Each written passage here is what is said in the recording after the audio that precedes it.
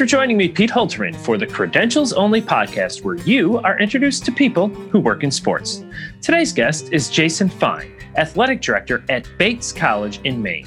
A member of the Division III Management Council, Jason has great insight into how athletic programs like his at Bates are different than some higher profile institutions. It's really highly competitive. Students are doing it all in the classroom, on the field, or whatever sport they're playing. But they do it without the benefit of an athletic scholarship, which I think helps keep some of the balance and keep their eyes on academics and many other pursuits that student athletes are interested in their time in school. Now, while still operating with a multi-million-dollar budget, Jason does share how resources are different at his level, which is something he appreciates. Two things for me that really kept me at Division III. One has been the wide variety of things that I get to do. And the other thing for me is really the interaction with the students and coaches on a daily basis that I get to have. Jason also explains the relationship schools have with their governing body, the NCAA. We're a membership organization. And without the governance structure that includes the committees, which is made up of coaches, student athletes, ADs, faculty liaisons, presidents, and chancellors, then the organization doesn't run. When not busy with Bobcat sports, Jason spends his time not only on NCAA committees, but also working behind the scenes at the Final Four and college football playoff. In some ways, our job ruins the ability to be a fan. I will go many minutes without knowing what's going on in the game because I'm watching the scorer's table, or I'm looking in the press box, or I'm seeing what they're doing on some type of operations of what's happening. As always, make sure to check out the show notes on credentialsonly.com for links with more information about what we discuss. And please take a moment to leave a rating and review wherever you access podcasts. Without further ado, please enjoy this conversation with Bates College Athletic Director Jason Fine on Credentials Only. Here's to Bates, our alma mater dear, proudest and fairest of her peers. Jason, thanks so much for joining me today. I want to start with really just getting some of the groundwork and terminology out of the way. Can you explain the divisions within college athletics?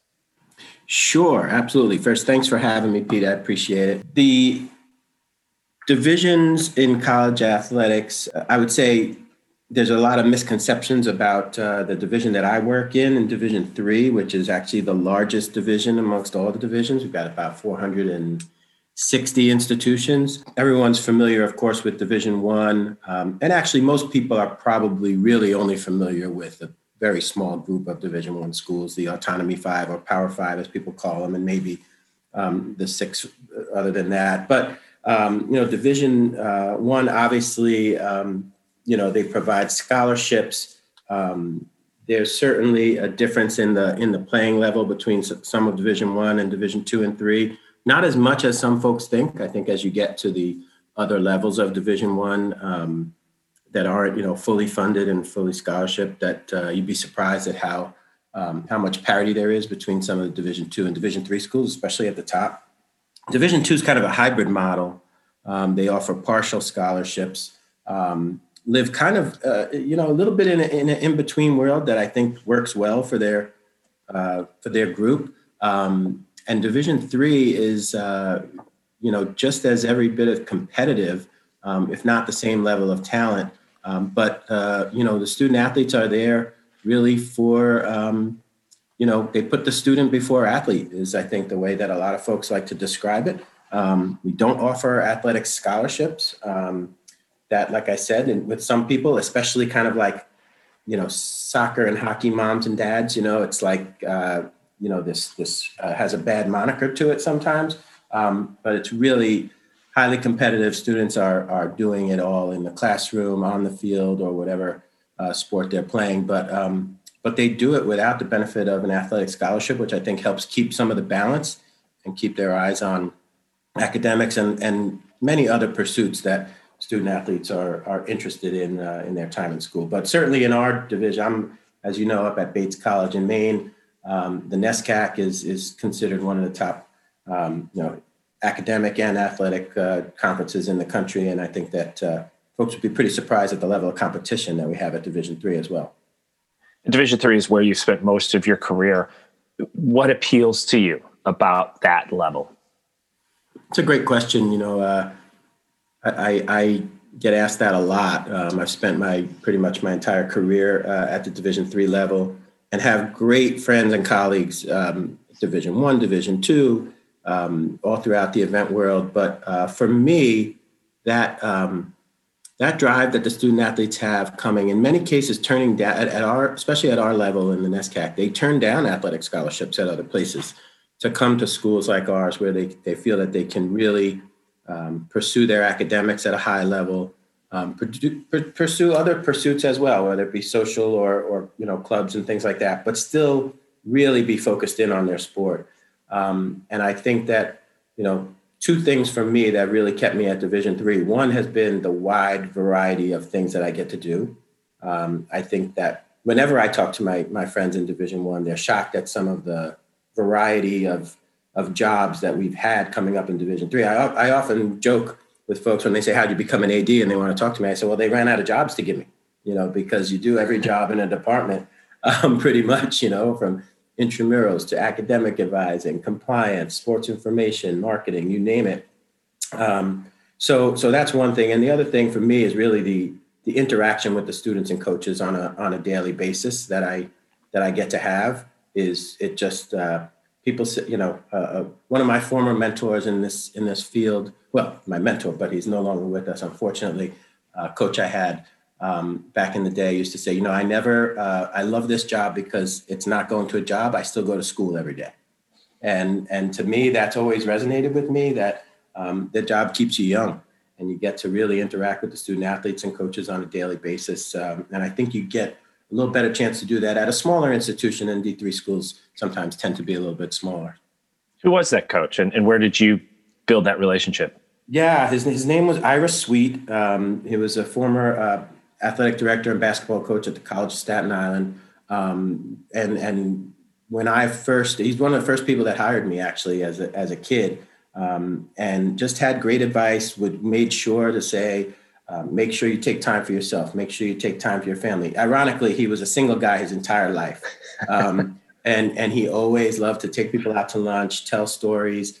And I got to hear stories about how, Staten Island in the 60s, in New York, if people aren't familiar with Staten Island, let's just, it's not the most diverse place in the world, probably. And I think the basketball team that he coached at what was then Staten Island Community College and then became the College of Staten Island really was kind of transformative for the local community.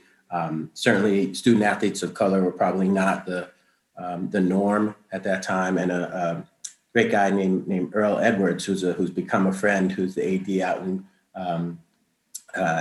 San Diego at Division II school, now becoming Division I school, going through that transformation, was actually on one of those teams in the 60s. So he's still a current AD now. And every time I see him at an NCAA convention, we get to trade a couple stories. And unfortunately, we lost Ira about a year ago. He had retired down to Florida, just a great, great guy. You mentioned how you touch everything within the athletics department, but as the director of athletics, you do oversee it all. Is it fair to call you essentially a CEO of what is a company within the university setting, the athletics company?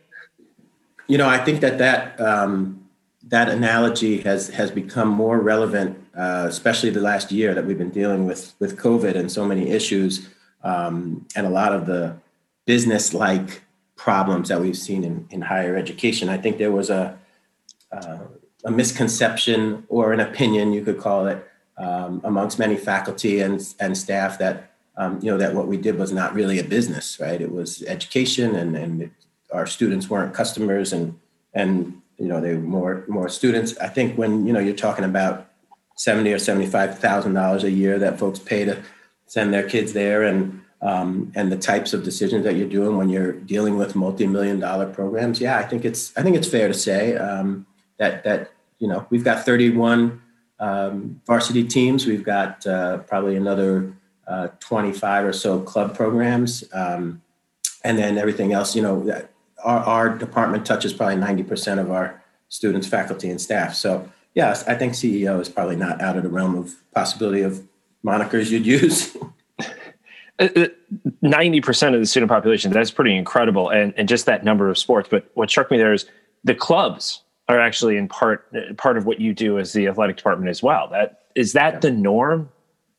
I've seen it both ways, and I've actually in my career had it both ways. Earlier on in my career, club sports, intramurals, recreation was under our purview. The last institution I was at for 9 years, Drew University, great place in New Jersey before I came to Bates. It was under student life and student activities, which is the way it was when I came to Bates. And part of what the president and the vice president wanted to do was move that all under athletics, just to have consistency in the way the programs ran. And some of our club sports, hockey, rugby, ultimate frisbee, these are, nationally ranked programs that really mimic a lot of varsity programs. So yeah, it's not unusual that it would be under the athletic department, although I've seen it other ways as well. Ours, we've got 40% of our undergraduate population are involved in varsity sports. We've got another 25 or 30 that are involved in club sports. And then you add in, the recreational athletes and intramurals and things like that. And it pretty much touches everybody. You kind of glossed over everything that goes on. And I'd love to get a little bit more in the weeds on some things, both in terms of what happens within the department, because there are so many different verticals, for lack of a better word, but then also what you need to do to be able to effectively oversee those roles. And some of them are highly specialized. And sure. I think one that is probably the most specialized, and you mentioned COVID going on, sports medicine. I know that was a priority for you when you got to Bates 3 years ago. What is that department's function within your athletic department, and how do you have to interface with them and learn up about epidemiology, for example? Yeah. I joke with my colleagues, and we do basically pretty much weekly calls, either on Zoom or we've got text chains going that have really become like these therapy sessions during COVID, right? And it's things that you didn't learn in AD school, right? And certainly, viral loads and talking with epidemiologists and MERV ratings for air filters for buildings and things like that are things that have, jumped to the forefront of college athletics planning. Other than I've yet to figure out a way to handle it all well until they actually figure out a way to clone people successfully and legally. So the first thing I think for me is, when we did come in and assess 31 programs plus sports medicine plus club sports, all that, to say, hey, how are we going to do this? We have to surround ourselves with great people. And I think that's probably not the first time you've heard that. Is I try to surround myself with people that are smarter than me. I did have a background in sports med very briefly. I was an athletic training major as an undergrad, and realized I was in over my head with just what medical professionals, our sports medicine staffs are. So bringing in, the first thing was kind of lobbying for the accurate number of people, because we were really understaffed when I got here. And we had a great athletic trainer who was our head trainer was here for 28 years at that point and was getting ready to retire. And so when we hired our new person, we created made that an assistant athletic director position. Nick Cook, and he's a terrific guy, but he's really led up the charge on dealing with the doctors. We have a great relationship with the Mayo Clinic. We're really lucky here. A couple of our students' parents that are affiliated with them, the doctors, and they do weekly or biweekly calls with our staff. But it really did shift the whole, everything we did to overhaul that program and really bring everything under the sports med umbrella has kind of been put on pause now. Our head athletic trainer now, he runs the COVID-19 testing center. So for the last 8 months, he's been the director of testing. And he speaks to the president and the vice president more than me. He works in my department, but he's got the direct line, the bat phone. And then, and an idea that we had early in the summer or late in the spring. And truthfully, part of this was also about preserving folks' jobs. We knew that if we weren't going to have sports, we were going to need to try to preserve folks' positions, is that the rest of our athletic training staff became contact tracers. So our associate head trainer helps with the testing and leads up the contact tracing. And then the rest of our trainers are that contact tracing staff. So if you get a positive, They're out there, knocking on doors and making calls. So that's really what we've done this entire year since last summer, and all while still rehabbing and running the sports medicine clinics, which we overhauled the facility, built a new sports medicine clinic in out of a racquetball court. We needed some more space, so we had converted a court to sports medicine clinic space. So these folks have done an incredible job, and I can't take credit more than the fact that I think I was lucky and hired the right people. But we talk every day, first thing in the morning. And as you know, yesterday when we spoke, I said 7:30 in the morning, I got that first call because, we're just trying to stay ahead of the testing, and the way the situation's going on the ground now is rough as we see spikes all over the country. We've been pretty lucky here in Maine, but we've not been immune to it. And we've got a great testing strategy. I mean, really aggressive testing. Everyone gets tested twice a week. And that has really helped us to keep the cases down to a minimum. The thought behind that, of course, being you catch the positive before folks are symptomatic and you can isolate them. And we've partnered with some other institutions up here to go in on couriers to take the testing back and forth to the labs and things like that. It's worked out really, really well. Sports medicine is not unique in the industry, but two facets that you do have to deal with at the university level are pretty unique. One is compliance. And again, that was something that coming to Bates was a priority, but to someone who doesn't work in university athletics, that probably doesn't register other than maybe a headline here or a headline there. But what is that compliance component for university athletics? Yeah, it's really a big deal. And believe it or not, people think about the Division I rules and things like the clearinghouse and compliance in that way. Division III rule book is actually probably twice as big as the Division I rule book. Quantify that though. When you say twice as big, I mean, how many pages are we talking? Oh gosh, that's a good question. Probably like 300 pages. Yeah, it's a big book. It's they stopped actually printing it a couple of years ago to help with the Green Initiative. So now you just mostly see it online, and they print out like the stuff that changes. So it's hard to actually know exactly how many pages. But what we've done is, I've been really involved in the governance structure of Division III for the last 8 or 10 years, and we've looked at deregulating some of the rules that don't make sense anymore. And I think you've seen a lot of that in Division I, and it gets the press, but not so much in Division III. But, the rules are a little bit different, and students still have, they have 4 seasons to complete their eligibility. But in Division III, you can actually extend that. There's no 5-year clock like there is in Division I. So they basically go by full-time semesters. So you could conceivably come back to school if you still have eligibility left, 20 years later. And if you haven't completed your full-time semesters, you can come back. I mentioned the College of Staten Island earlier, and after 9/11, I was working there during 9/11, and a big firefighter, civil servant, police, sanitation population on Staten Island. A lot of those folks came to school at our place. So those kind of things are a little bit different, but the compliance piece, and we have a great senior associate AD, Celine Cunningham, who was on my really short list when I got here of folks I really wanted to try to get to come up and work with us. And she came from New Jersey. I was working at a school in New Jersey. We had done work together as well.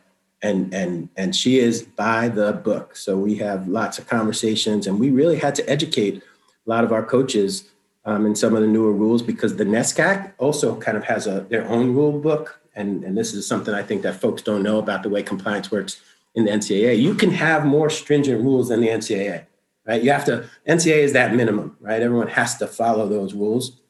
But when it comes to our conference, it's obviously highly, academic, and ways to kind of level the playing field. There's even additional rules that we follow in our conference. I'm trying to think of an example right now, which I'm struggling to. I'll give you one. Grad students, when they kind of regulated that grad students could go back and play and finish their eligibility. Division III followed up with a similar rule, but our conference, because of the lack of grad programs and some of the idea that it might not, be as equal for folks, decided that we were not going to have that rule follow the same way. So our compliance folks have to really dig into not only NCAA rules, but also the conference rules. And then you're also competing with the fact that most student athletes and their parents only know what they see on TV or on ESPN. So they assume they know the rules and what they want to do. So you really need somebody good. In Division I, a lot of those folks obviously are have JDs and are attorneys, and I think you see less of that on the Division III level, but they are just super busy and super capable folks. And you're right. I think the outside perception is just some of the headlines, and sometimes it seems incredibly punitive or some random, very small little thing. But ultimately, what do you view the value of such stringent rules, and what's the goal? Well, on our level, it's really about preserving that student athlete experience and kind of the philosophy of what we do in Division III. We've seen so much in the news lately.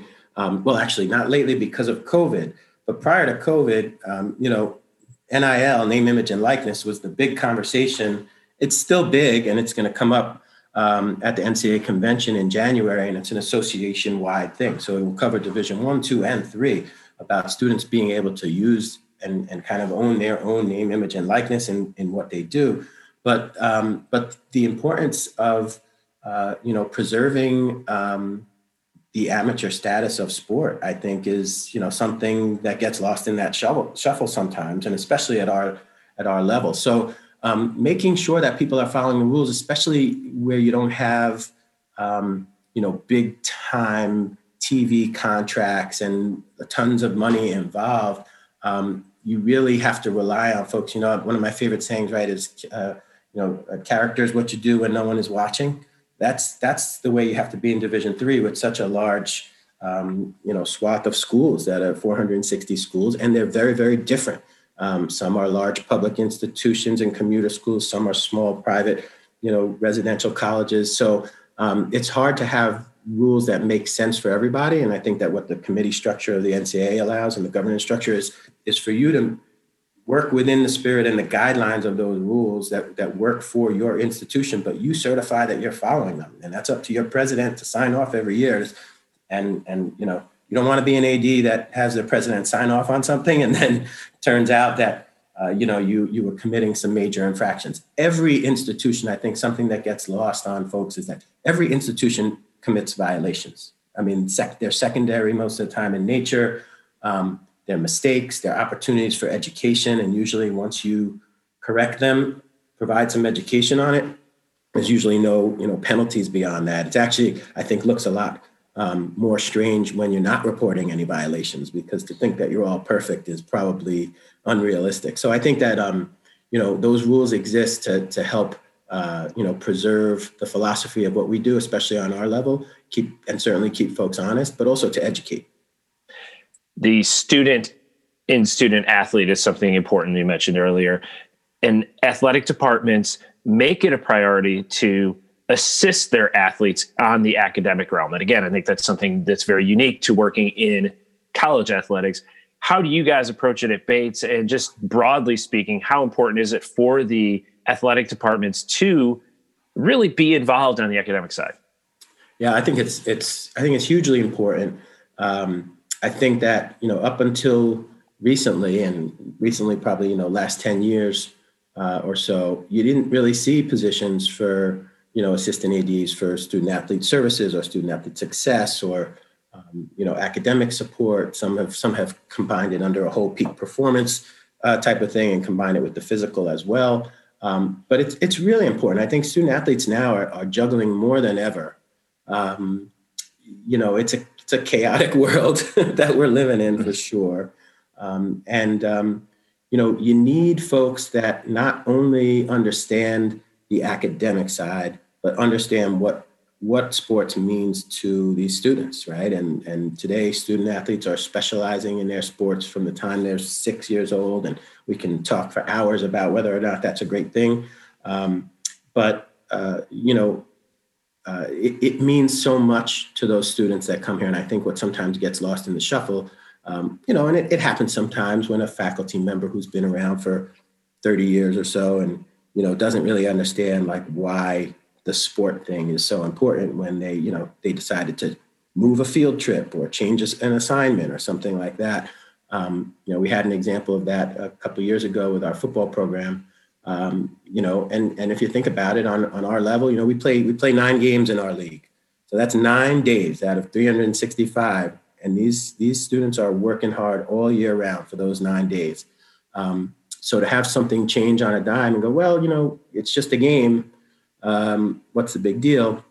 I think it helps to have someone on the academic side. And we have a great faculty liaison program as well, and have them speak to each other on that level. So we have an assistant AD for student athlete services, covers academic advising, things like that. I think it's super, super important.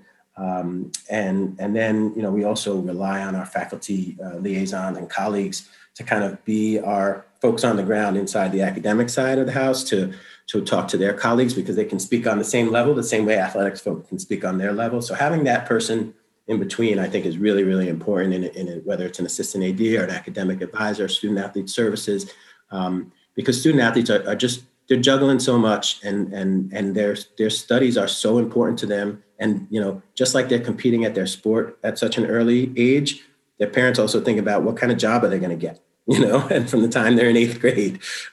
So we want to make sure that we're keeping them on the right track in school. We're very, very lucky in that, I would say the overwhelming majority of the student athletes they're self-motivated, just like our coaches. They're competitive. They don't want to lose on the field. They don't want to lose in the classroom. So these ideas that, the road trips that I've been on, they look a lot different than the road trips I was on because, they're on the bus, they're studying, they're in the hotel, they're studying, they're working on their papers. It's not, kind of like what you used to see in the movies. There is a business side to this. You have budgets, you don't have a bottomless pit of money to tap into. So you have to be making money, and you're also having to oversee those expenditures. So when it comes to the business piece of running a Division III athletic department, what are some of the aspects that might surprise people? Well, first of all, probably that there is a business aspect to it. It's probably somewhat of a surprise. You like I said, you're talking about multi-million-dollar budgets, even on the Division III level. And, nothing these days, especially now with COVID, but even prior to that, those budgets are not really growing. But the things that you have to do within that budget are constantly growing. We both have a sports info background, and I used to, I still talk about this with my friends in athletic communications. I say, we keep adding things to your job, but we never take anything away. The only thing that's gotten taken away from an SID's job, I think, is faxing, right? We don't fax anymore. But it was like, it was okay. We added websites, you still had to write the releases. We added Facebook, you still had to have the website. And we added Twitter, you still had to have Facebook. You added Instagram, you still had, so, every single thing just keeps getting added on. So I think it's the same thing when it comes to, the costs of transportation, the costs of uniforms, the costs of reconditioning helmets, 100 football helmets. These are huge expenses. And the budgets, basically, if you're lucky, they stay the same and they stay flat. So that puts a lot of pressure on your fundraising aspect. And I'll say this, when I first came into the field, the fundraising was for the advancement people. That was not for the athletic director. That was not for the coaches. And that has changed 180 degrees in my time in the field, where it's a huge part, right from the time you're interviewing for the job. Are you going to be able to go out with the president? Are you going to go out with the advancement folks and solicit gifts? Because we, just in our operation here, which, like I said, it's 31 varsity programs plus the club sports, but it's still considered small, right? Comparatively to some other programs, and we raise $1 million a year just to help supplement our budgets. That's before we're doing the value added things that help with trips and help with new facilities and a lot of the projects that we're trying to do. So, the business side of it can't really be underestimated. Budgets is, I remember taking accounting and budgeting but it was theater. Did a sports management master's, and it was the theater management people and the sports management people in this class. It was kind of like accounting for dummies, and the thought at that time, 20 plus years later, that they'd entrust us with multi-million-dollar budgets. Thank goodness for Excel And thank goodness again for people who are smarter than us, who help us out with that. But it's a huge business side. We don't have the scholarship piece on our level at Division III, which does help a little bit. But we also, I can't remember the saying, but it's if we don't fish, we don't eat, because it's not, those budgets are not getting bigger, and especially now during COVID, we've seen tons of our colleagues in the field who are struggling and have been laid off or been furloughed. So as I mentioned earlier, we've been lucky to be creative and say, what other ways can we help keep people employed and not totally break the budget. And speaking of that, how many people are on your staff there? We've got about, I think we're up to about 80, maybe 77 with our, including our assistant coaches, trainers, equipment staff, everyone there. We've got 22 full-time head coaches for our 31 programs, because some coach men and women in their sports. But overall, when we have our full staff meetings, it's a big Zoom these days. There's like 75 boxes on the screen. I don't know that I don't know that things are ever going to really go back to the way they were, where everybody gathered in big rooms. But we're up to close to 80. You have some unique sports at Bates, and one of the unique aspects of those sports is that you're competing against schools from D1. You're competing against Boston College. You've got alpine skiing, Nordic skiing, squash. Do those operate differently because you're going across the different divisions?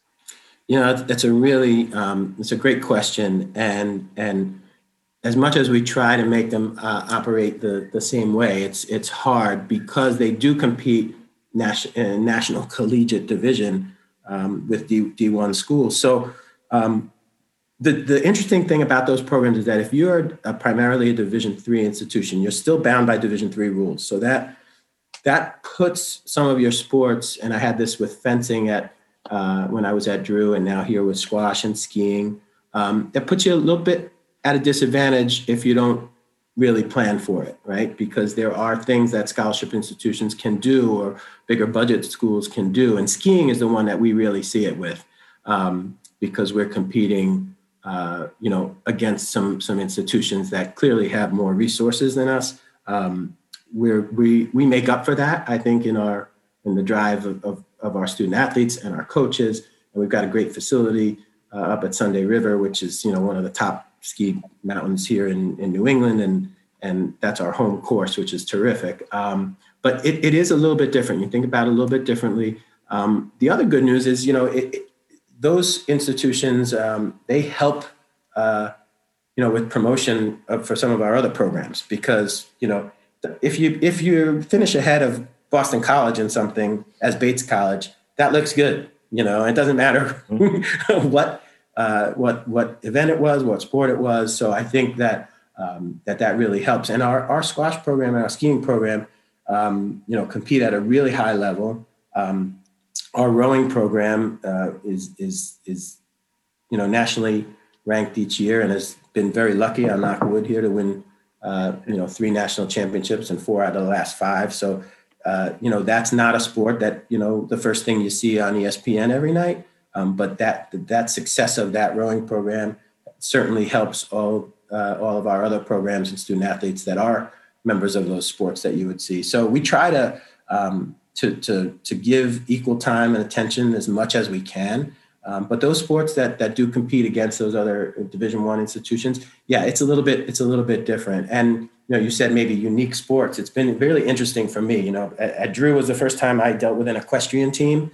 I grew up in Brooklyn, New York, and the only horses I saw were the cops on, horseback at the parade. So when I first, and I kind of have a thing for me that I think helps me get to know our coaches and student athletes. I don't, I'm not going to tell a rowing coach how to be a better rowing coach, right? I mean, what do I know? And it's the same thing with equestrian or skiing, but I want to get in their world a little bit. So when I got here, our rowing coach, Peter Steenstra, was great. He got me out on the water to a practice and, showed me everything. And at my last institution, equestrian, they kept saying, when are you going to come out and get on a horse?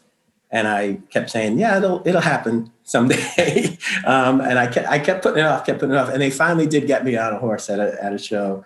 And it was great because, again, it's another thing that kind of lets the student athletes know, a little bit that you're in it with them. But having those unique sports has been super fun, super informative, and they really operate at a really high level. When it comes to NCAA governance, you are very involved in this. You're on the Division III Management Council. That opportunity, how valuable is it for you as personal and professional development to engage nationally on these issues? And how much do you guys really get to impact the day-to-day at institutions like Bates and all these other schools? It's been really important for me, personally. I think having... because it helps me keep my skills fresh. I think, going into those committee meetings, whether it be interpretations and legislation or the management council or championships, like I said earlier, there's so many rules and there's so many things to know that it really keeps you on top of your game so that you can speak to your compliance folks and your coaches about what's happening on the national level, and they can be involved because, the second part of your question there about how involved are you in what actually goes on? What I think folks don't realize is that, everybody loves to hate on the NCAA, right? It's those folks in Indianapolis and they're making these decisions, and, they do make decisions at the national level based on, whether or not they're going to run championships and whether or not they were going to cancel championships, like in the example of COVID. But we're a membership organization. And without the governance structure that includes the committees, which is made up of coaches, student athletes, ADs, faculty liaisons, presidents, and chancellors, then the organization doesn't run. So most of the decisions that are made, you can trace them back to the committee structure and to folks within the membership. And when you really realize that is when you get a call from somebody who decided to research it because they're very upset with a decision, right? Whether it was a eligibility thing that was not held, a staff decision. The staff at the NCAA is entrusted with making decisions based on following the rules. But there's always an appeal decision, and those appeals do go out to our committee structure. So there's a committee, a part of the management council is called a subcommittee for legislative relief. And I sit on that. And each week we're reviewing appeals of cases, and whether it's an institution about a student athlete's eligibility, needing a waiver, something like that. So it's really, I encourage anybody who's, certainly who's young in the profession to try to get involved and get on a sport committee, a regional advisory committee, learn about how we rank the teams, how we make the decisions on rules. There's rules committees. Management council has been amazing for me. It's kind of been a culmination. And I'll be the chair of management council this coming year, starting in January. And I joke with the folks in Indianapolis that, of course, they waited for the year with a global pandemic to let me be the chair. So we're doing a lot of meetings on Zoom. But part of that is the Division III and the Division II chairs of the Management Council, along with the chair of the D1 Council, sit on the Board of Governors for the year.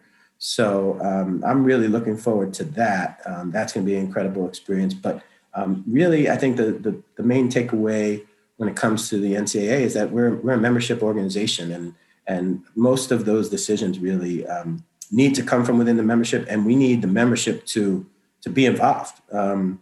Because the worst is, as we've seen in the election cycle this year, right? People, complain and they say, okay, you have to vote. It's kind of the same thing. Like people like to, talk about the NCAA and rules and complain about them, but really you can get involved on a committee and help be a part of that, change you want to see, so to speak. You mentioned the College of Staten Island and also Drew University, and obviously Staten Island is a New York City borough. Drew University is in New Jersey, but it's still pretty close to New York metro area. Bates College, Lewiston, Maine. You guys are one of the biggest employers in town. This has to be a little bit of a change for you. How do you engage with the community and take advantage of that relationship?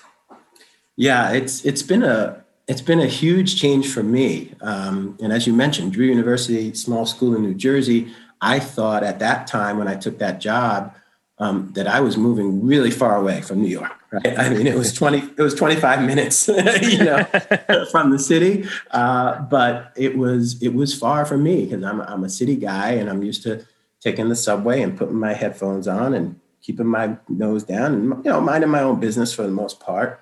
And then you come to a small town in Maine, and they knew that there was a new AD coming. It was in the newspaper, and same thing when we hired a new football coach and when we do things like that. So engaging with the community is really. I thought I did that in New Jersey, but and even in Brooklyn when I was there. But you really don't know what it's like until you're here. Like you don't go to the store here without making sure you're camera ready, right? People have to be able to see you because you're going to see somebody that knows you.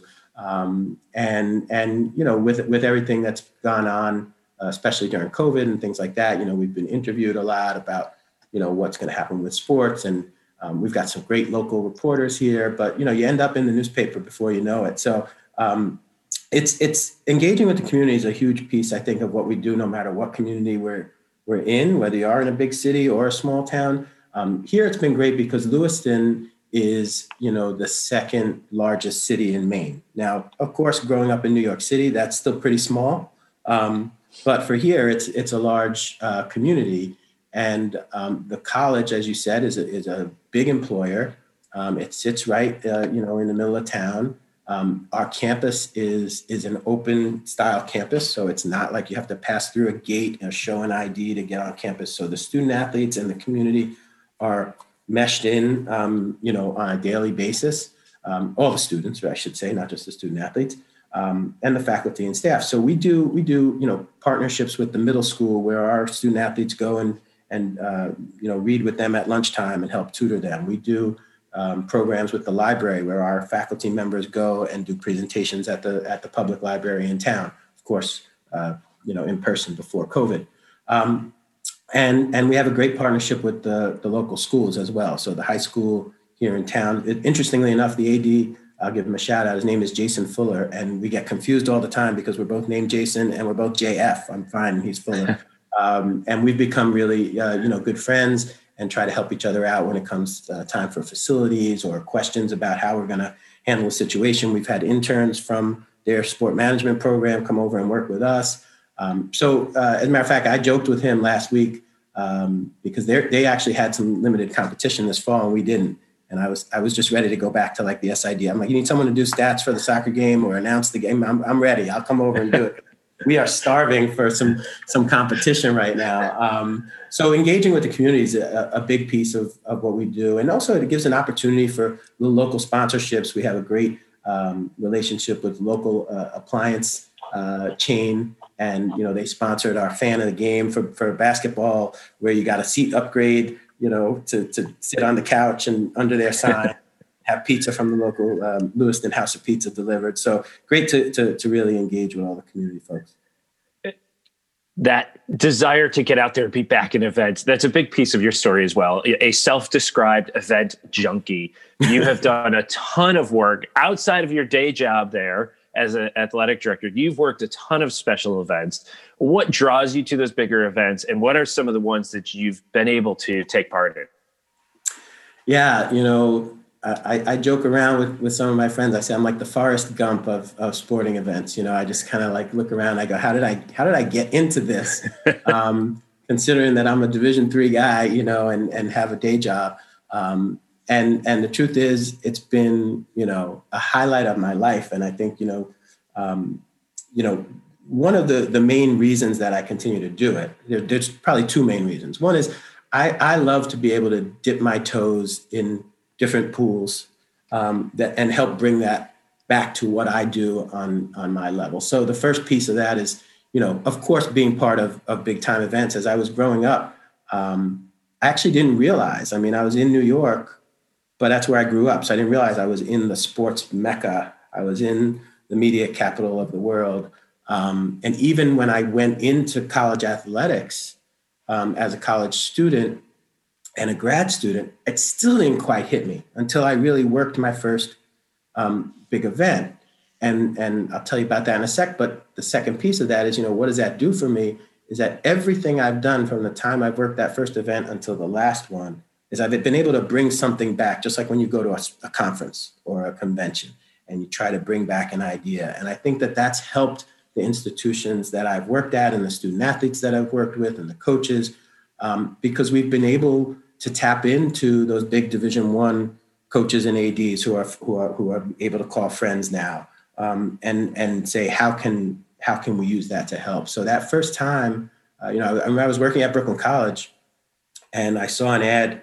I'm dating myself because I'm really old, but it was the Atlanta Olympics, in '96. And anybody who remembers the NCAA Marketplace, which is the online place where you can look for jobs, they used to have an actual newspaper until, 15 years ago or so, right? And they would send it out. And in the back, there was an ad where all the job ads were, and it was a big thing about, help make the Olympics in America this great event. And I spoke to my boss there at the time and said, what do you think about this? I'd love to do this over the summer. Things are quiet, and said, yeah, go for it. And luckily was selected. And I spent a month down in Atlanta doing, event services. And of course, the second day, of the games, the bomb went off in Centennial Park. And, they had worked for years to put together a manual. We had an operations manual that was probably 4 inches thick. And basically it all got thrown away. It was like, how are we changing security? How are we changing lines? How are we getting on buses? Nobody knew what was going on at that time. So I was able to just be thrust into this event world of, figuring stuff out that I pretty much thought I had no business doing at that time, which is kind of the way I've made it, my entire career. Wow, this is an interesting situation I didn't think I'd be in. And that just set it off on the path there, and met somebody there when I was doing that, who knew someone who ended up getting a job interning with the Yankees, my childhood, dream team, and then was able to start from there, and it just built and built from there. And so you mentioned Atlanta Olympics, the Yankees. What are some of the other events you've been able to participate in? Yeah, luckily, Scotty Rogers, who's a great friend of mine who you've had on a previous podcast, who's worked at the NCAA, now at the Cotton Bowl, helped get me involved with the Final Four and their media operations team, Dave Warlock and his whole crew, and been able to do that for the last 7 or 8 years, which has been super fun. And my work with the NCAA, that's kind of been able to blend there, besides doing Division III championships, working a lot of Division I championships, but especially, of course, the Final Four is a real special event. And, Scotty had mentioned that to me prior to actually going in and getting a gig working with them, what a great event it was. And then you never look back once you do that. The college football playoff as well, which is going to look a little different this year, but it did reach out. It's going to be in Miami, and I'm hoping that we'll be down there, and we'll see what happens with COVID. But I love to work college, big time college events, like I said, because I can bring that stuff back to me. The Yankees experience for me has been right up there. That and the Olympics have been two things that I just never thought in my career that I would do. I also worked at the Salt Lake City Olympics in 2002, which at that time, being an SID, you can appreciate not easy to get away in January and February when all the sports are going. But I had a great people that worked with me and great supervisors when I was able to go do that. And that was, again, found myself in an interesting situation because I think it was the second day I was working at the, I think we called it the Salt Lake Ice Center, which was the old Delta Center where the Jazz played. I can't remember, what it's called now. And there was a big figure skating scandal. We had figure skating and short track speed skating. That was the year of Apollo Anton Ono. It was the big short track speed skating thing. And then you had, Michelle Kwan was working figure skating, and it was another event that I had never done. Obviously, I didn't have figure skating in college or anything like that. So I learned a lot about the sport and a lot about how just thirsty and rabid the fans of figure skating are. I mean, incredible around the world. And got to know some of the media. And then the second day, we had this huge scandal where the pairs from David Pelletier and Jamie Salé, I remember their names, from Canada, were kind of robbed of the gold medal. And that whole judging scandal. So next thing you knew, the next day, the entire world's media descended upon our arena. And again, the manual was like thrown out the window because it wasn't just the Olympics, sports media, it was the world news media that came. So I think you mentioned when we talked, you said it's amazing they've ever invited you back to an event. Every time you go, something happens, right? And that's kind of the way I felt. So that was a favorite for me. But I think probably just growing up a baseball fan in New York, a Yankee fan, working with the Yankees, again in a weird Forrest Gump kind of way, because I've never been a full-time employee of theirs, but to be able to be there and be asked back and say, oh, we really appreciate what you do, and want you to come do it again, and just the stories that I've been able to take. I next to the birth of my son, I think probably the best stories of my life have been working with the Yankees. You get to do these events on the inside and doing so to learn. Do you find, though, that when you go just as a fan, you're still eyes wide open and observing all the operations going on around the game?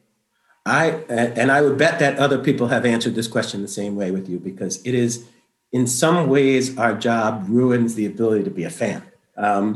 And you try and you go, okay, I'm just going to this game and I'm going to sit there in the stands and I'm going to enjoy the game. And I will go many minutes without knowing what's going on in the game, because I'm watching the scorer's table, or I'm looking in the press box, or I'm seeing what they're doing on some type of operations of what's happening. And I'm sure this has happened with you as well. And Scotty and I, talk about it all the time. It's just, what are we without our credential? I often, think about that, right? Like, if you don't have that thing to go into the press box and do some work. And actually, the first time I went to the Final Four, I did go as a fan. And I mean, I'm not going to say I was miserable, because I was enjoying the Final Four and really, good seats and things like that. But I still wanted to be in the back with the media doing work. And it's something that I think is in folks in our business. And that's probably why I'm that event junkie that I love to go. And it's almost like you need that fix a few times a year, Some rapid fire questions now on that event junkie piece. Whether it's an individual performance or an incredible ending, what's the best game you've had an opportunity to work? Oh, okay.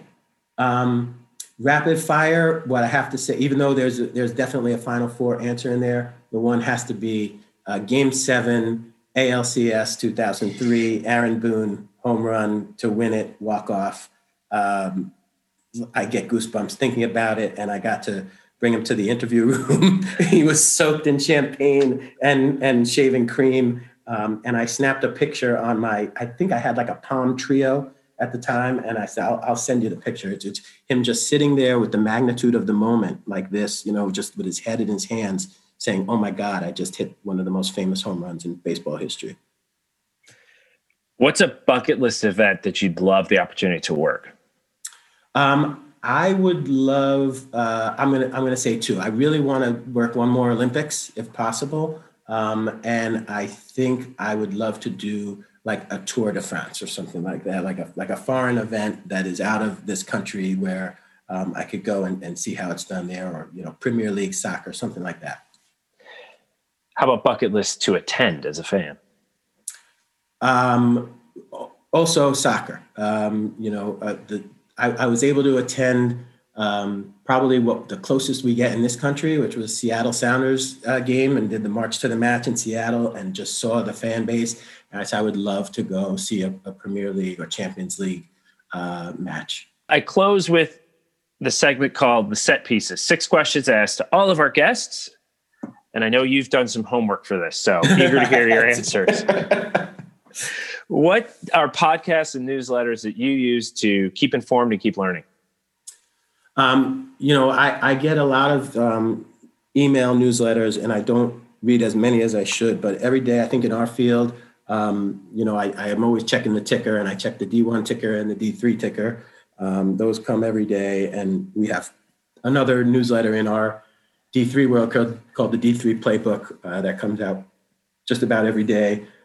Just to keep up on what's going on out in the field and see who we need to, keep in contact with, who got a job, who's doing something really interesting. So I'm always checking on that and an active daily review. And I've been lucky enough to be a moderator for an interview for Athletic Director U.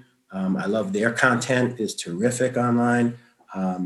Harvard Business Review is another one, but I'm not a huge podcast guy. If somebody sends me something and they go, "Oh, this is great, you should listen to this," I do it, but I'm not like religious about any particular podcast. What about on social media? Who are the most valuable follows, those posts you want to make sure you're catching? Yeah, well, during the election cycle, I got a lot more into the news ones, and I started following Andrew Yang, who I think is super interesting. But sports, typical sports stuff. I mean, like I said, I'm a baseball junkie, so I'm always following MLB and the Yankees. Brian Hoke, who does the Yankees beat for MLB, I follow him a lot. I also really like Dana O'Neill and Nicole Auerbach, who are now with The Athletic. I always like their stuff as well. What are a couple of books you'd recommend to people? I admit I don't read as much as I should. I do pick up books and refer to them a lot. I'll give you a couple that I really like. One is called Range, and it's by a guy named David Epstein, and it totally changed my view of myself in this world. And it's basically how generalists triumph in a specialized world. And there's this idea of everybody having to be so specialized. And me, a self-proclaimed, ADD kind of kid back in the day, just thinking I'm a jack of all trades and I want to do a million things. It really helped focus that. And as a leader of a department with a bunch of people in it, Tim Scott's Radical Candor, that's a good one. And another one called Difficult Conversations, because you're faced with that. And I'll say I have this is kind of a shameless plug for two really close friends of mine, but to our women in the profession that I think this book speaks particularly to. It's called Double Down. And it's by Tricia Clark Stone and Antoinette Stone, who I've known since they were 6 or 7 years old. But they're both really in the media side of things, amazingly successful entrepreneurs and media moguls. And they wrote a book called Double Down. I think Bet on Yourself and Succeed on Your Terms. And it's gotten a lot of press the last year or two. I would highly recommend it. Any TV shows that you're streaming? Yes, I just I've been watching Ted Lasso on Apple TV, and I find it incredibly funny. Jason Sudeikis, which I think they based that show off a couple commercials he did for NBC back a few years ago, and it's really funny. Just finished watching Ozark as well on Netflix. I love those. I'm more of like a watch TV guy to kind of escape the day, so I might not watch like a documentary or something really heavy, but I did just watch a documentary called The Most Beautiful Thing, which is about a rowing club on the west side of Chicago that started maybe 20 years ago to help keep kids off the street, and the guys got back together to just really a great story. It was recommended by our rowing coach, and it's on Amazon Prime now, so folks should watch it. And just last night I watched The Cost of Winning on HBO about St. Francis Academy in Baltimore, which is a similar story with football. So those are a couple good ones. I think I'd bet my house on what team is involved with this next question. What's your favorite sports memory as a kid? Yeah, and I did have to think about this one for like 40 to 60 seconds before I settled on my favorite memory. Of course, yes, it has to do with the Yankees, like many of my memories do. I remember being 7 or 8 years old. I had a bedtime like most kids that age, and the Yankees were playing. They were playing the Angels. My idol as a young kid, before Don Mattingly came up, was Ron Guidry. I'm a lefty, so of course, lefty pitcher there, and Mattingly also a lefty. And Ron Guidry was throwing an incredible game against the Angels, where he ended up striking out 18 Angels. They show it on Yankee Classics all the time. And my dad let me stay up late, and we watched that game together until the end. And it was way past my bedtime. And I remember as soon as the game ended, Phil Rizzuto, who I highlight of my career was getting to meet him. Once I did go to do some help out the Yankees, he went to interview Ron Guidry on the field, and my dad shut the TV off and made me go to bed before the interview was over. And that was just a huge highlight for me. As with every episode, I close with the following question. Do you keep your credentials? And if so, where is that collection? Much to my dad's chagrin, who would make me clean my room all the time when I was a kid, I do keep them. I have most of them. I didn't keep them all because there were so many, but the ones that are kind of special, they hang in my office on a hook. And it's always a good conversation piece, especially when people want to come in for informational interviews or talk about your career a little bit. You can, show them some of that stuff. But I actually have a duffel bag that has all the rest of them in it, and I just don't know what to do with it, but it keeps moving with me, and it's gotten quite big, but I do keep them. Jason, I really appreciate your time and kind of walking us through the governance and business model for college athletics in general, but specifically at the D3 level. So thank you so much for taking the time today. Pete, thanks a lot. It was a real pleasure. Thank you so much. There is no question college athletics is a business, and I appreciate Jason for taking the time to shed some light on it. There are links within the show notes on credentialsonly.com to help learn even more about much of what we discussed on this episode. While you're visiting the website, sign up with your email to get notified when we have a new episode to share. And please take a moment to leave a rating and review wherever you are accessing podcasts. I really appreciate Jason for taking the time to share so much about his work for this episode, and I'm grateful to you for listening. Mike Boucher edits Credentials Only, which is a Holter Media production.